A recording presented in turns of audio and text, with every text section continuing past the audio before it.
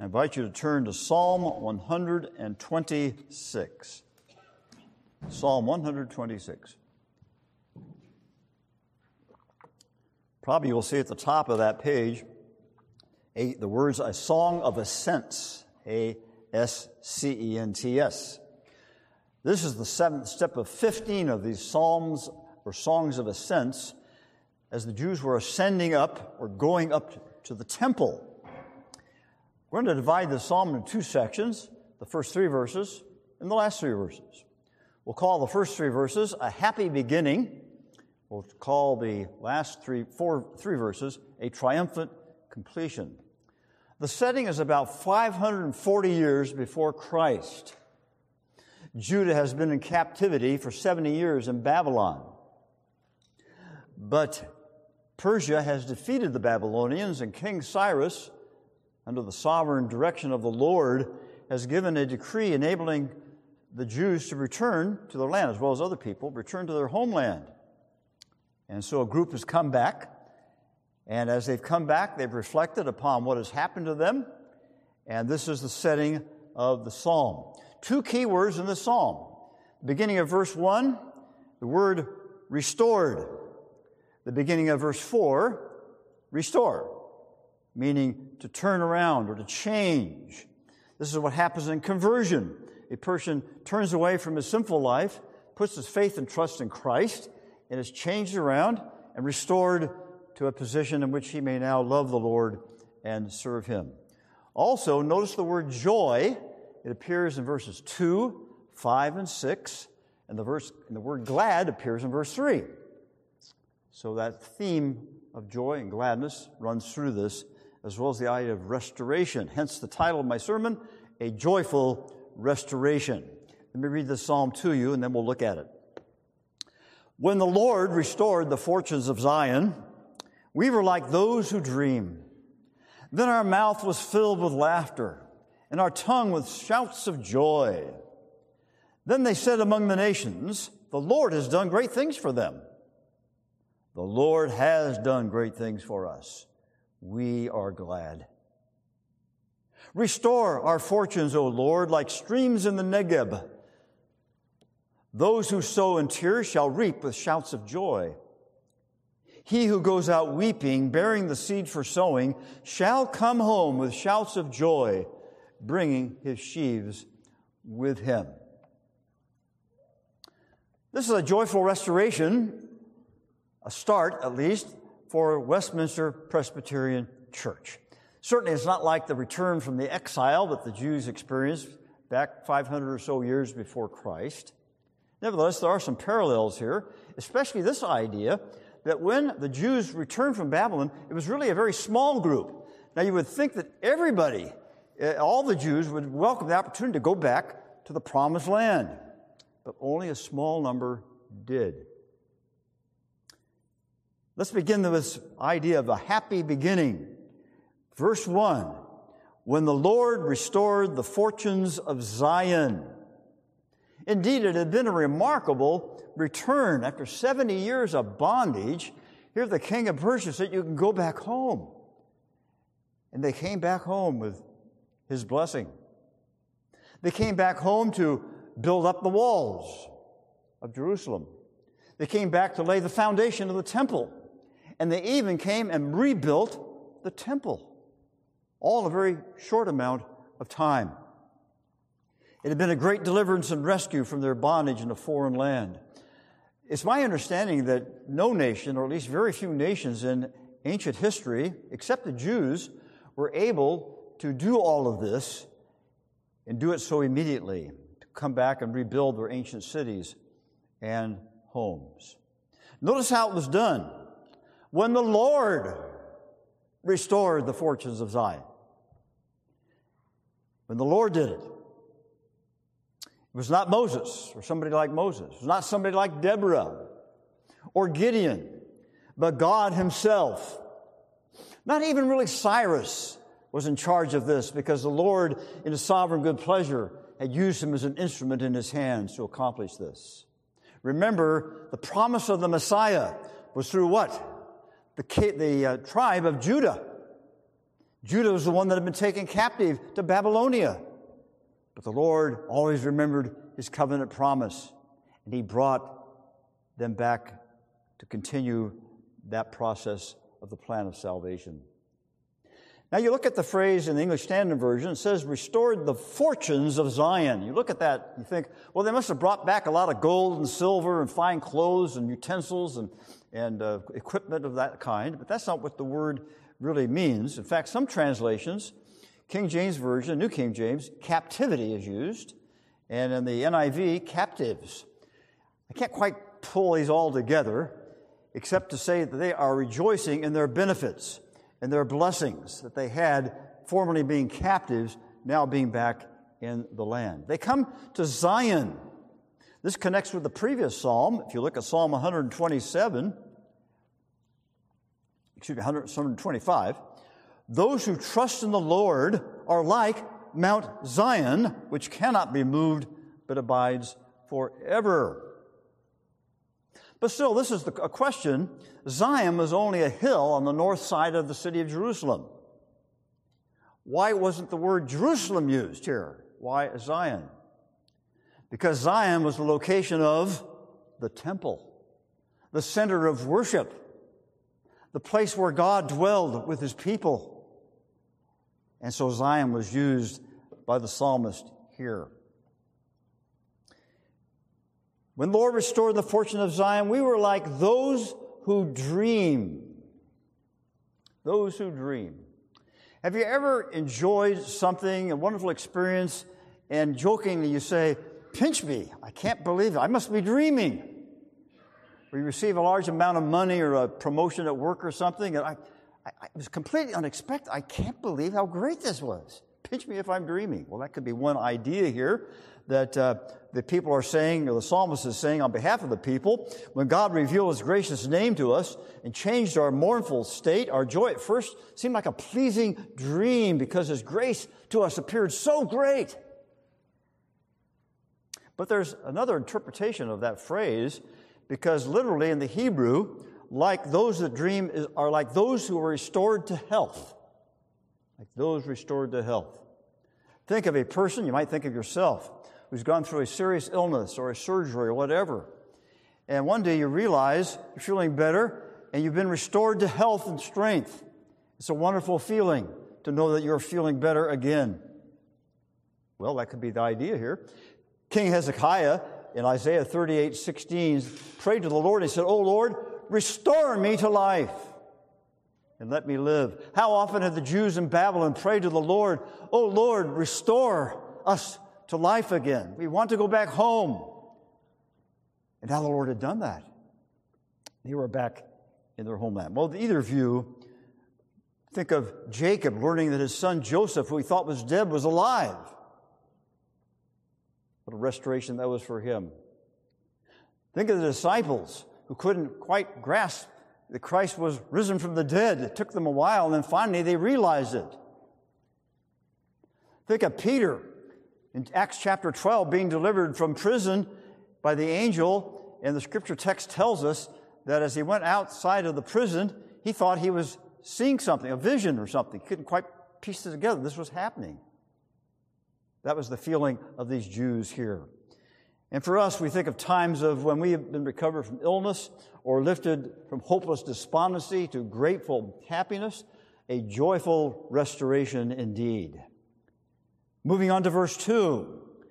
Then our mouth was filled with laughter and our tongue with shouts of joy. Now, generally speaking, Presbyterians have a little difficulty expressing our emotions, outwardly at least.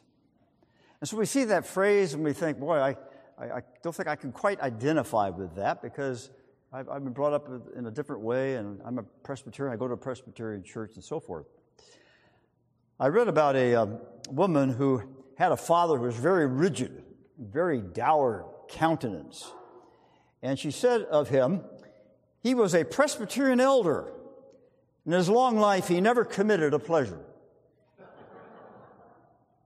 And then there was a political writer who was describing the sober intensity and austerities of a Maryland politician And he included this phrase, he dresses like a Presbyterian.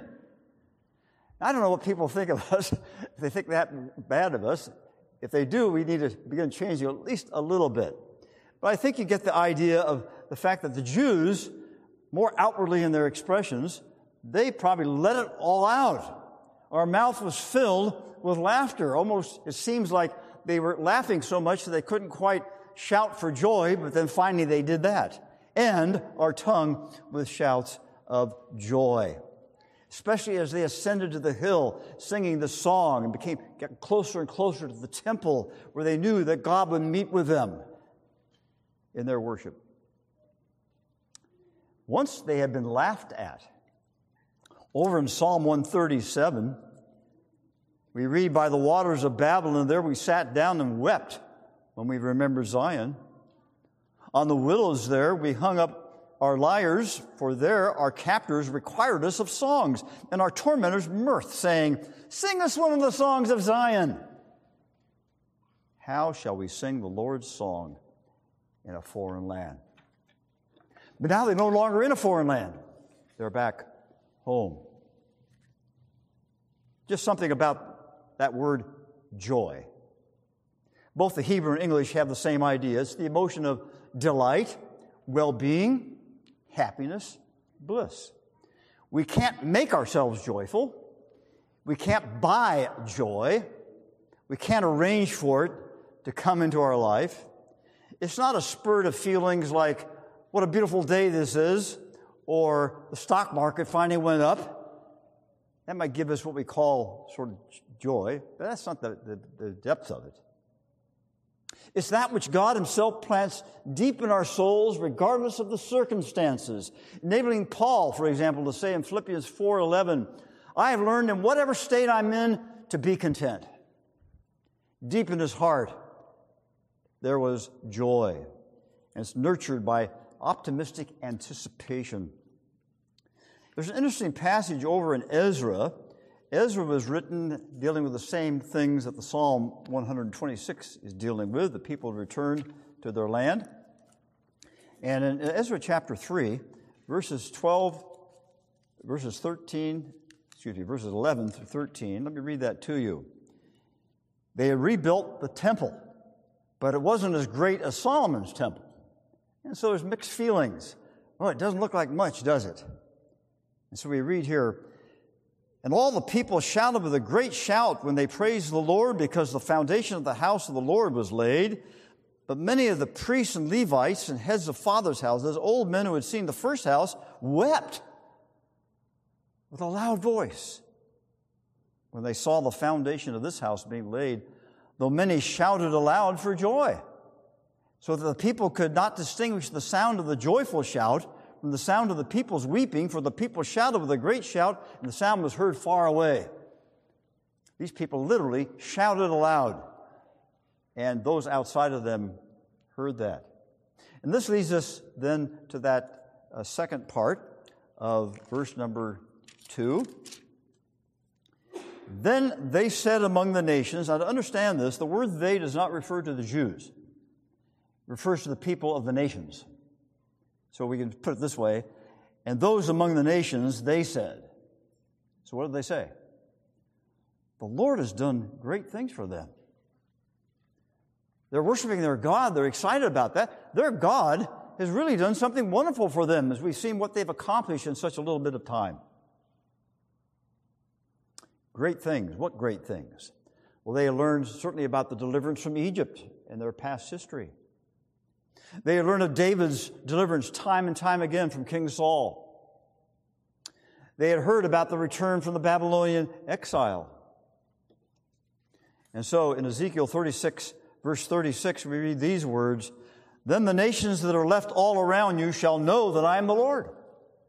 I have rebuilt the ruined places and replanted that which was desolate. I am the Lord, I have spoken, and I will do it. Joy is nurtured by living with such history. Joy is nurtured, or should be nurtured by us when we think back the history of the church down through the centuries. And for those of you that know something about our denomination, the way we started out in such little, small, humble circumstances back in 1936, and how greatly the Lord has blessed our little denomination over the years, we should have a sense of joy in our hearts that God has so blessed our church, and we can come to a place like Westminster Church and hear the Word of God and study its Scriptures and fellowship with people of like precious faith. So this mercy was magnified because it was above all their expectation. The heathen learned of it. They were amazed. Verse 3 actually repeats the last part of verse 2 as the psalmist responds to what the nations were saying. Boy, the Lord certainly has blessed them, hasn't he? And the psalmist says there in verse 3, the Lord has done great things for us. He certainly has.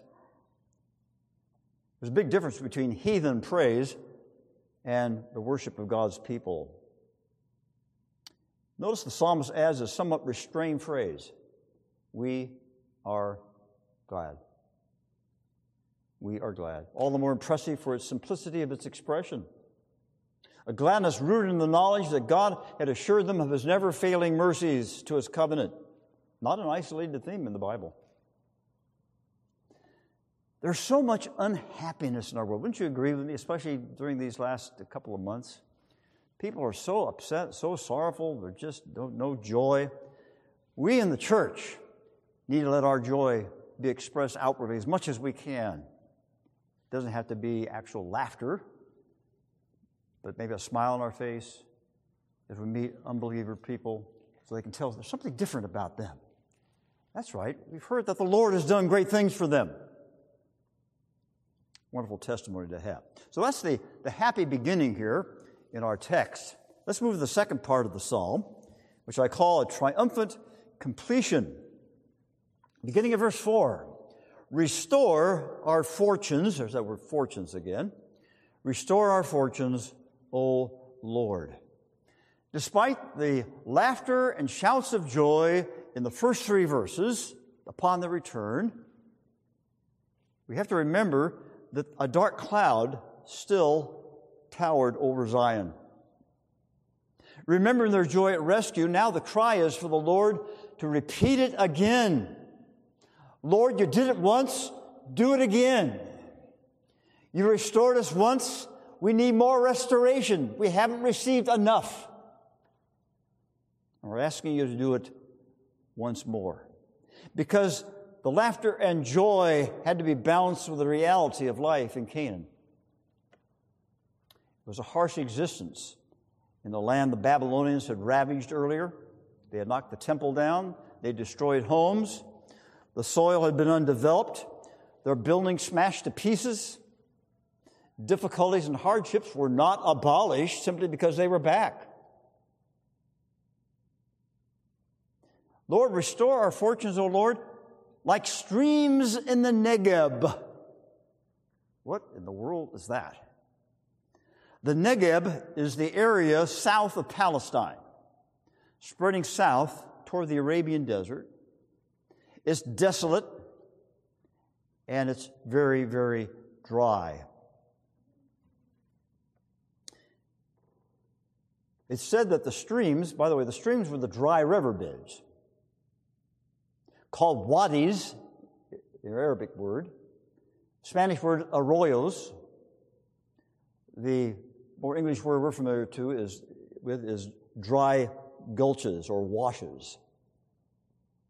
Though generally empty, on rare occasions, especially during winter months, only an inch of rain was enough to send torrents of water rushing down those stream beds.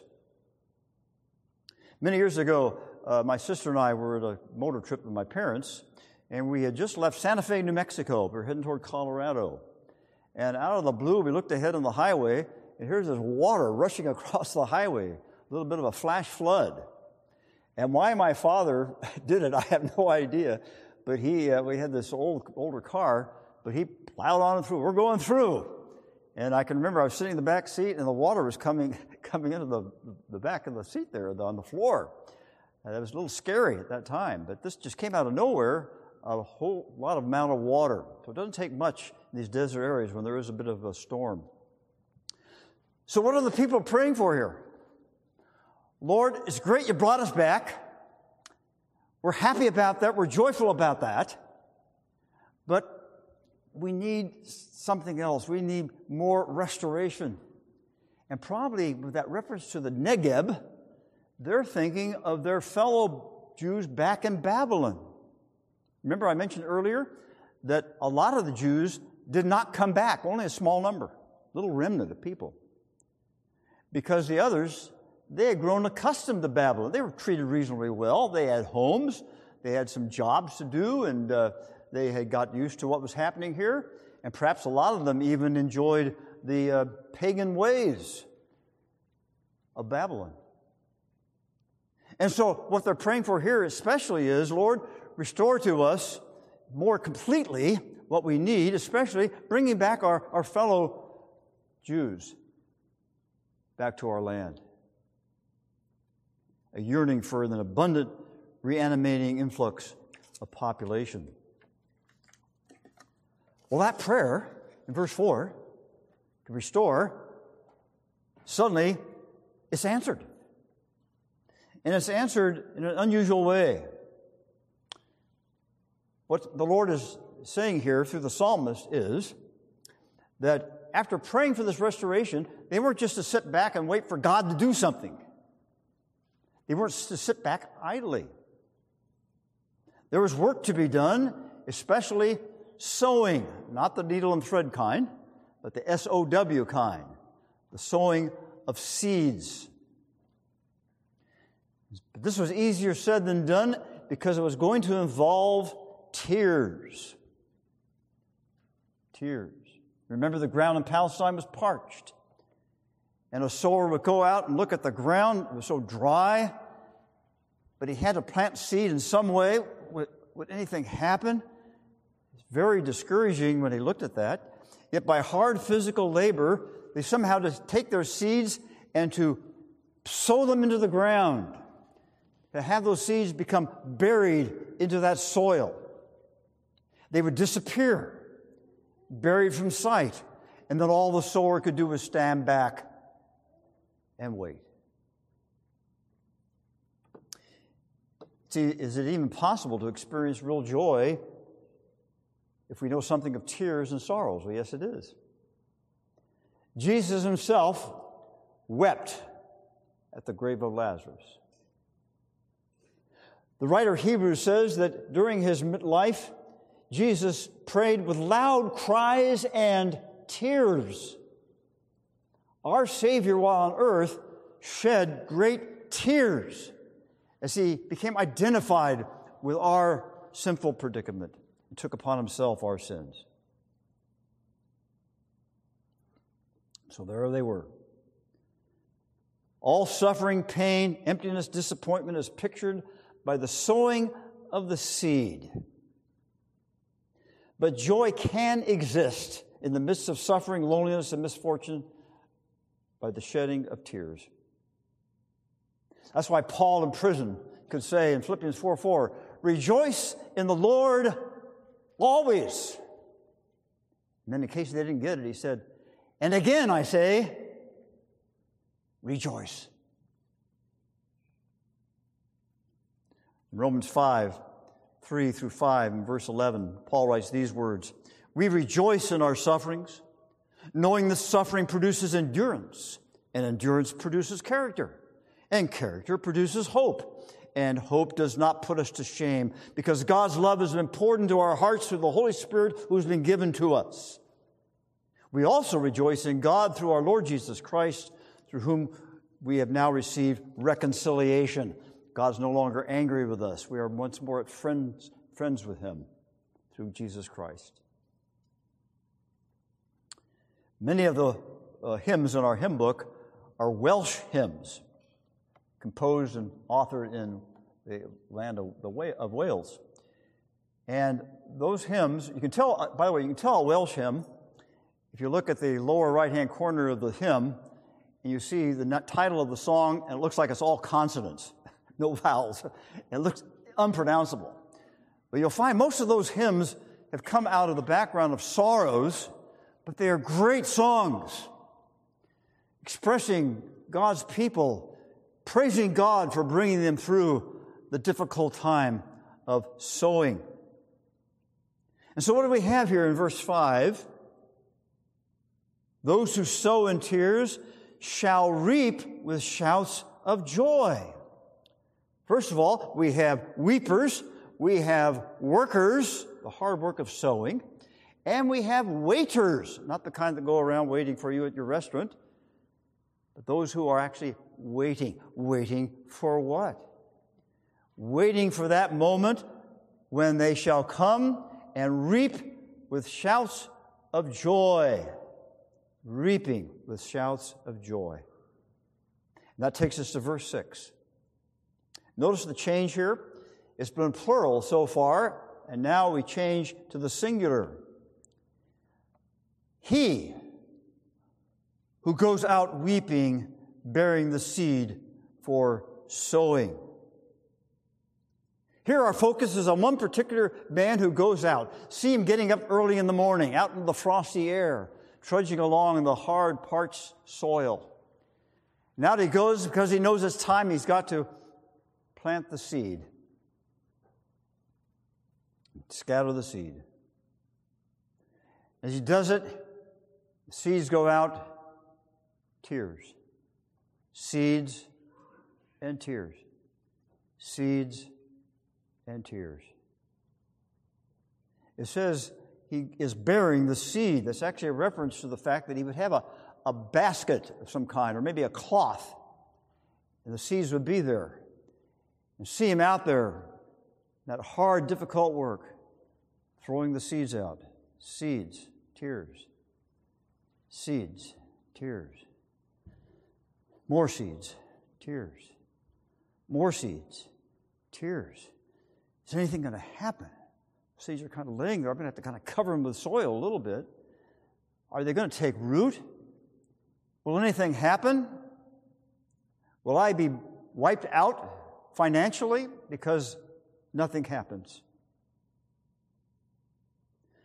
To the Jews back in Palestine, there must have been many days when their hard work and labor, not only rebuilding the walls and the temple, but just rebuilding their family life, their homes, trudging out an existence in that very difficult place.